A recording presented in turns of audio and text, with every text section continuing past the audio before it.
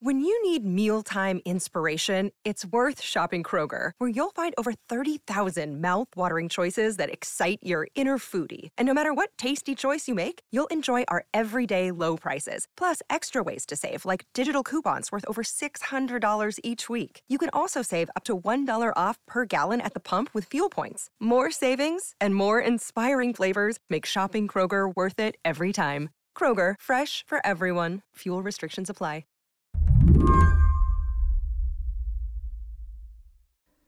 A couple of hours after the UK decided to grant emergency approval to Pfizer's coronavirus vaccine this week, I called up Heidi Larson. When there's big news in the vaccine world, Heidi's job is to open up a listening post, monitor social media conversations, look to see how science is affecting everyday life. I wanted to know how the rest of the world reacted when they got the same push notification I had. Well, I think that on the one hand, it's, people are enthusiastic and, oh, finally it's here. And then on the other end is like, told you it was too fast. This is moving too quickly. Heidi runs an organization called the Vaccine Confidence Project. Fast to politicians and scientists is a good thing.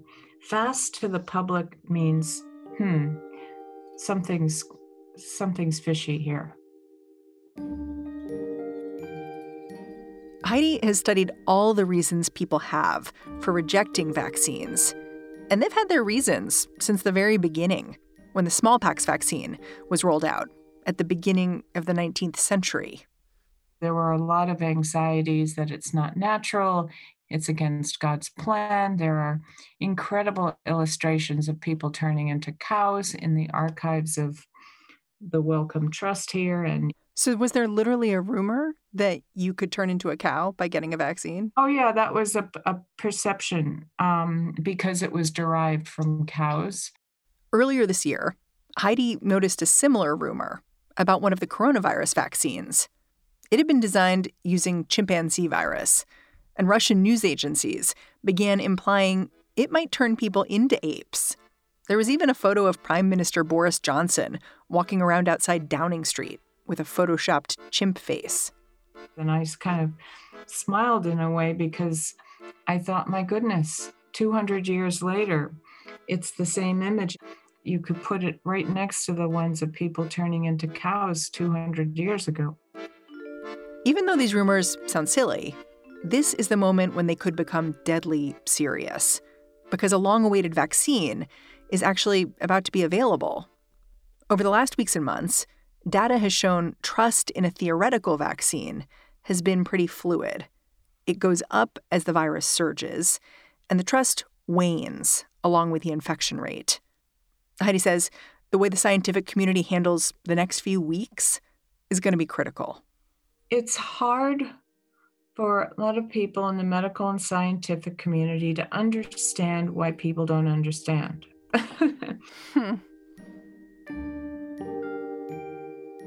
And why would they resist something that is good for them? Today on the show, there are so many things that could stand in the way of a successful vaccine rollout. But what if the thing that really held us up was ourselves? I'm Mary Harris. You're listening to What Next? Stick with us.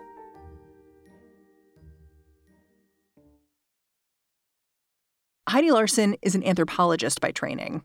She's interested in the way we talk about vaccines because that conversation, it often involves a culture clash, though we might not think about it that way. She wants to step in between the scientists and the public and explain each to the other. Though Heidi's such a careful speaker that she would use a different term here. She never talks about the public as a monolith. Instead, she refers to publics, as in more than one, a collection of communities who've got to make decisions about their health together. Can we talk about the language we should use in this interview? I've noticed you're really precise in how you speak about vaccines and the way people feel about them. You dislike phrases like herd immunity and anti-vaxxers. Can you explain why? Because I think it polarizes. And I think on the one hand, I appreciate that people want more more of a soundbite world, but that also really risks polarizing, stigmatizing, grouping people in ways that are just not what real life is about. Have you seen that in your work where people say, "Ugh, people just brush me off as part of this bigger group"? Absolutely. I mean, I've talked to parents. Parents have sent me piles of information where they feel so, as one called it, demonized. Don't feel like I can even ask a question anymore, and I'm called some flat earther.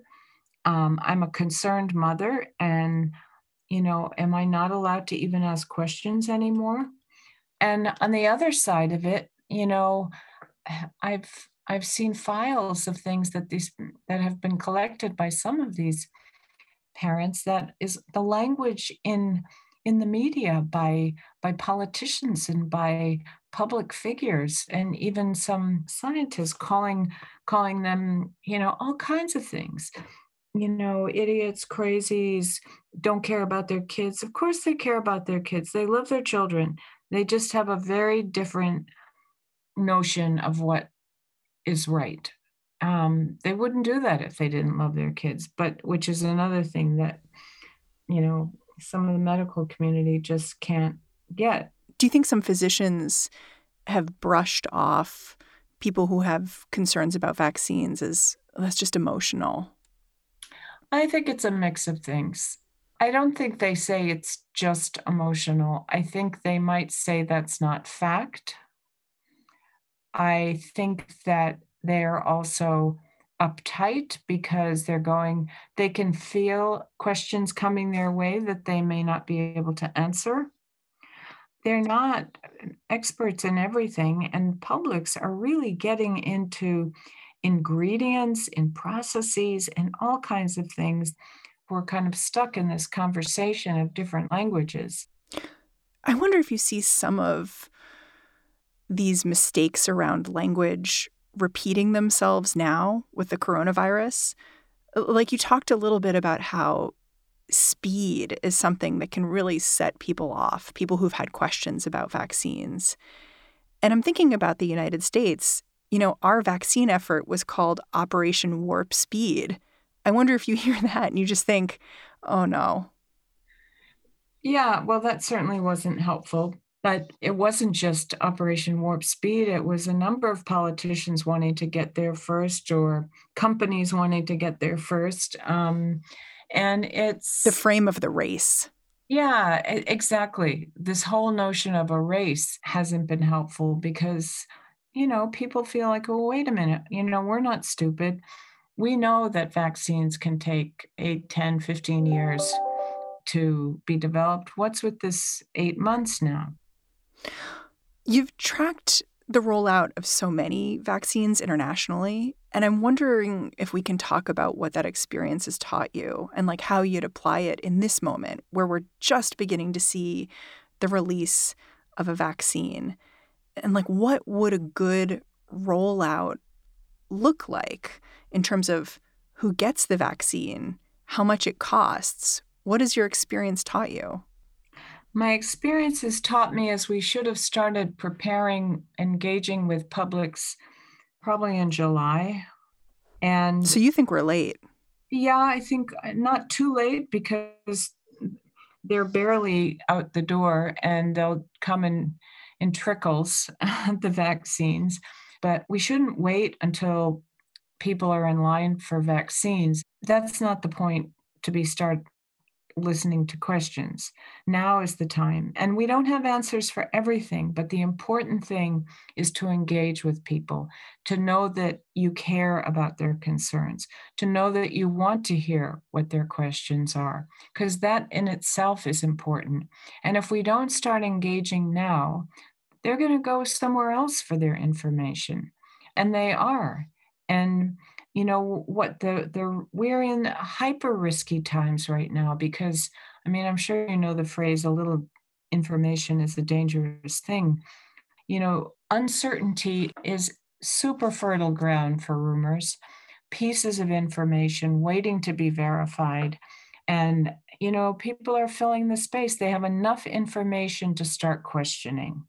And we can see with every piece of news, the social media spikes with a lot of conversation, a lot of looking for information, and a lot of them are not finding what they're looking for. Because it doesn't exist, or because we're not making it available enough?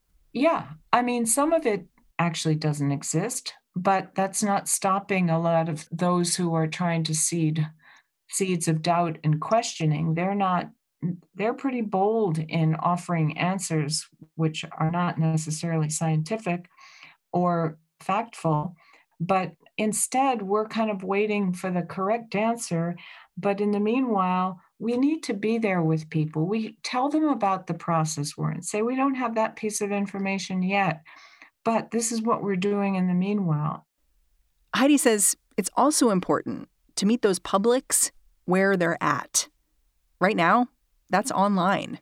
She's especially excited about some efforts to get doctors on TikTok to take people's questions, fill the information vacuum. This is a initiative called Team Halo, and it is a lot of young scientists who are involved in the COVID trials around the world. They're on TikTok and doing short, hey, I'm, whoever, and this is my job, and this is what I do, and I'm happy to answer your questions. They're really human. What do I think about the efficacy results from the Moderna, Pfizer, and Sputnik vaccines? Well, over 90% is really exciting. What it shows is that all these vaccines are showing some level of efficacy and really higher levels than we could have imagined against this particular novel coronavirus.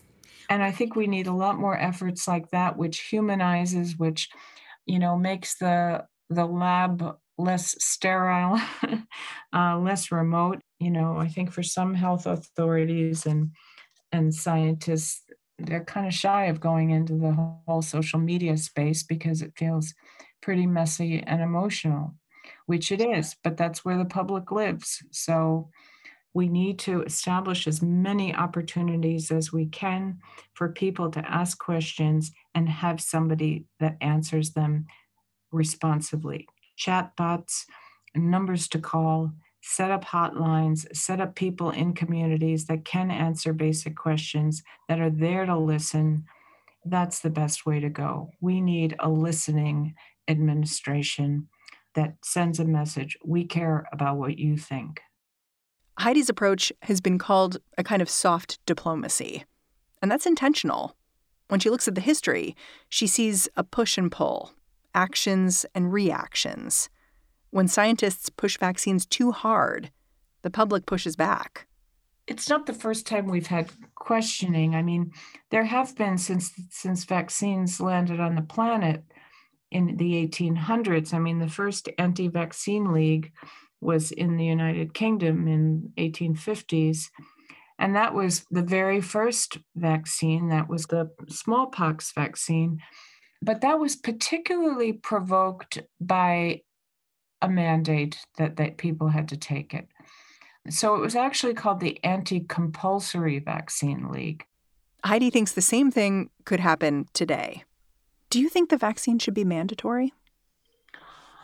I don't think vaccines should be mandatory in general. And for any vaccines that are, other vaccines where there are mandates, it's usually, virtually always about the setting and not so much about the specific vaccine in itself. It's if you're working in a hospital, which is a high-risk setting for spreading to other people or being at risk. If you're a child going to school, where if you have one of the childhood diseases, you're putting other people at risk.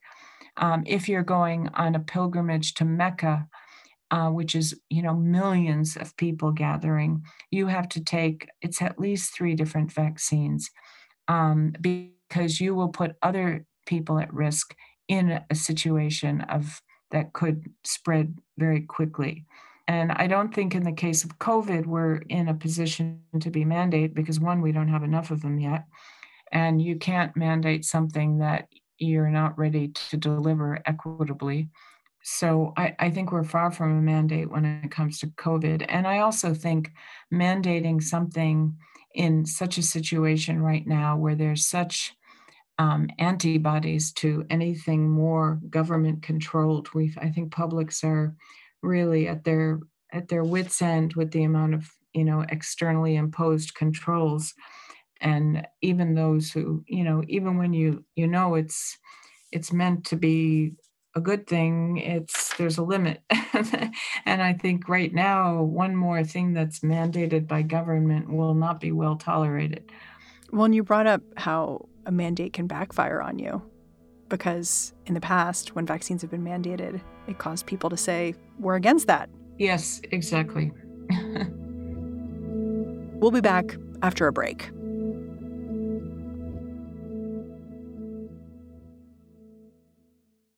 This episode is brought to you by Discover. When it comes to your finances, Discover wants you to know they are the credit card that is always there for you. With 24/7 U.S.-based live customer service, everyone has the option to talk to a real person anytime, day or night. Yep, that means no more waiting for, quote, normal business hours just to get a hold of someone. We are talking real service from real people whenever you need it. Get the customer service you deserve with Discover.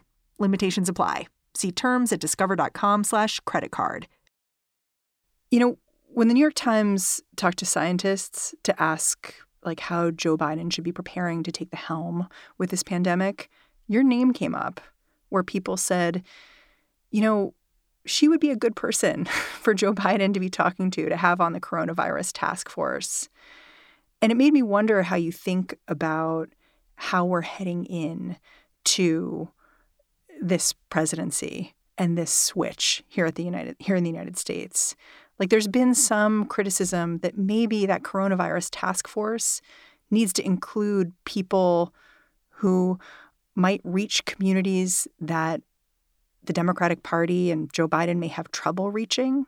I wonder how you think about that, whether you think that's something that politicians need to be thinking about moving forward, building trust by talking to these people as you do, who they might not otherwise talk to.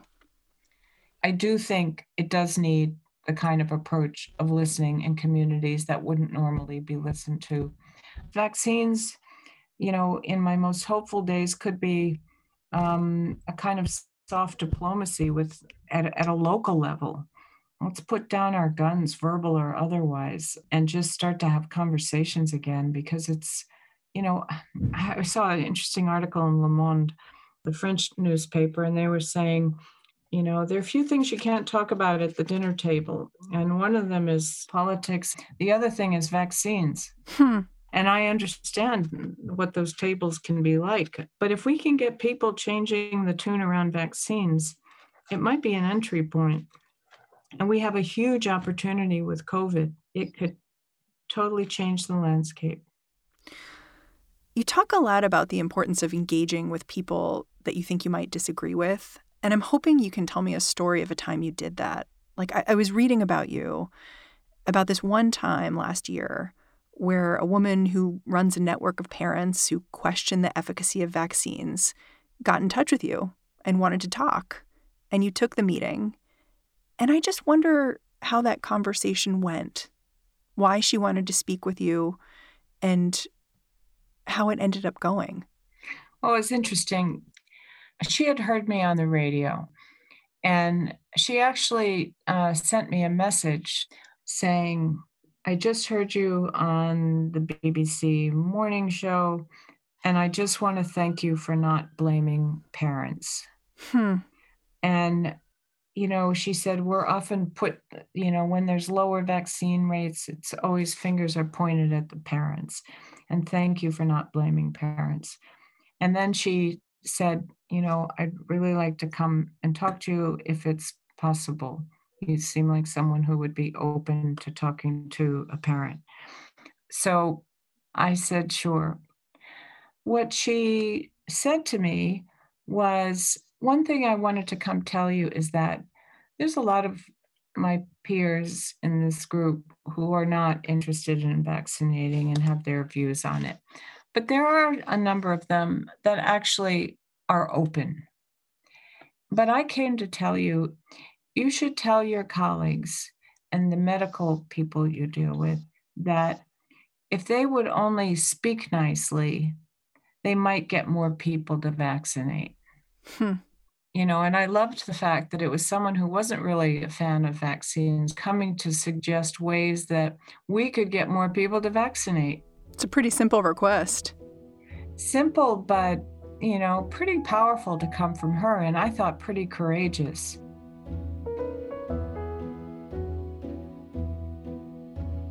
Heidi Larson, thank you so much for talking to me. Thanks. Heidi Larson runs the Vaccine Confidence Project. She's the author of Stuck: How Vaccine Rumors Start and Why They Don't Go Away. And that's the show. What Next is produced by Elena Schwartz, Danielle Hewitt, Davis Land, and Mary Wilson. We get help from Franny Kelly. We are led by Allison Benedict and Alicia Montgomery. Tomorrow in the feed, stay tuned. Our Friday show will be here, What Next TBD with Lizzie O'Leary. I am Mary Harris. I will catch you back here on Monday.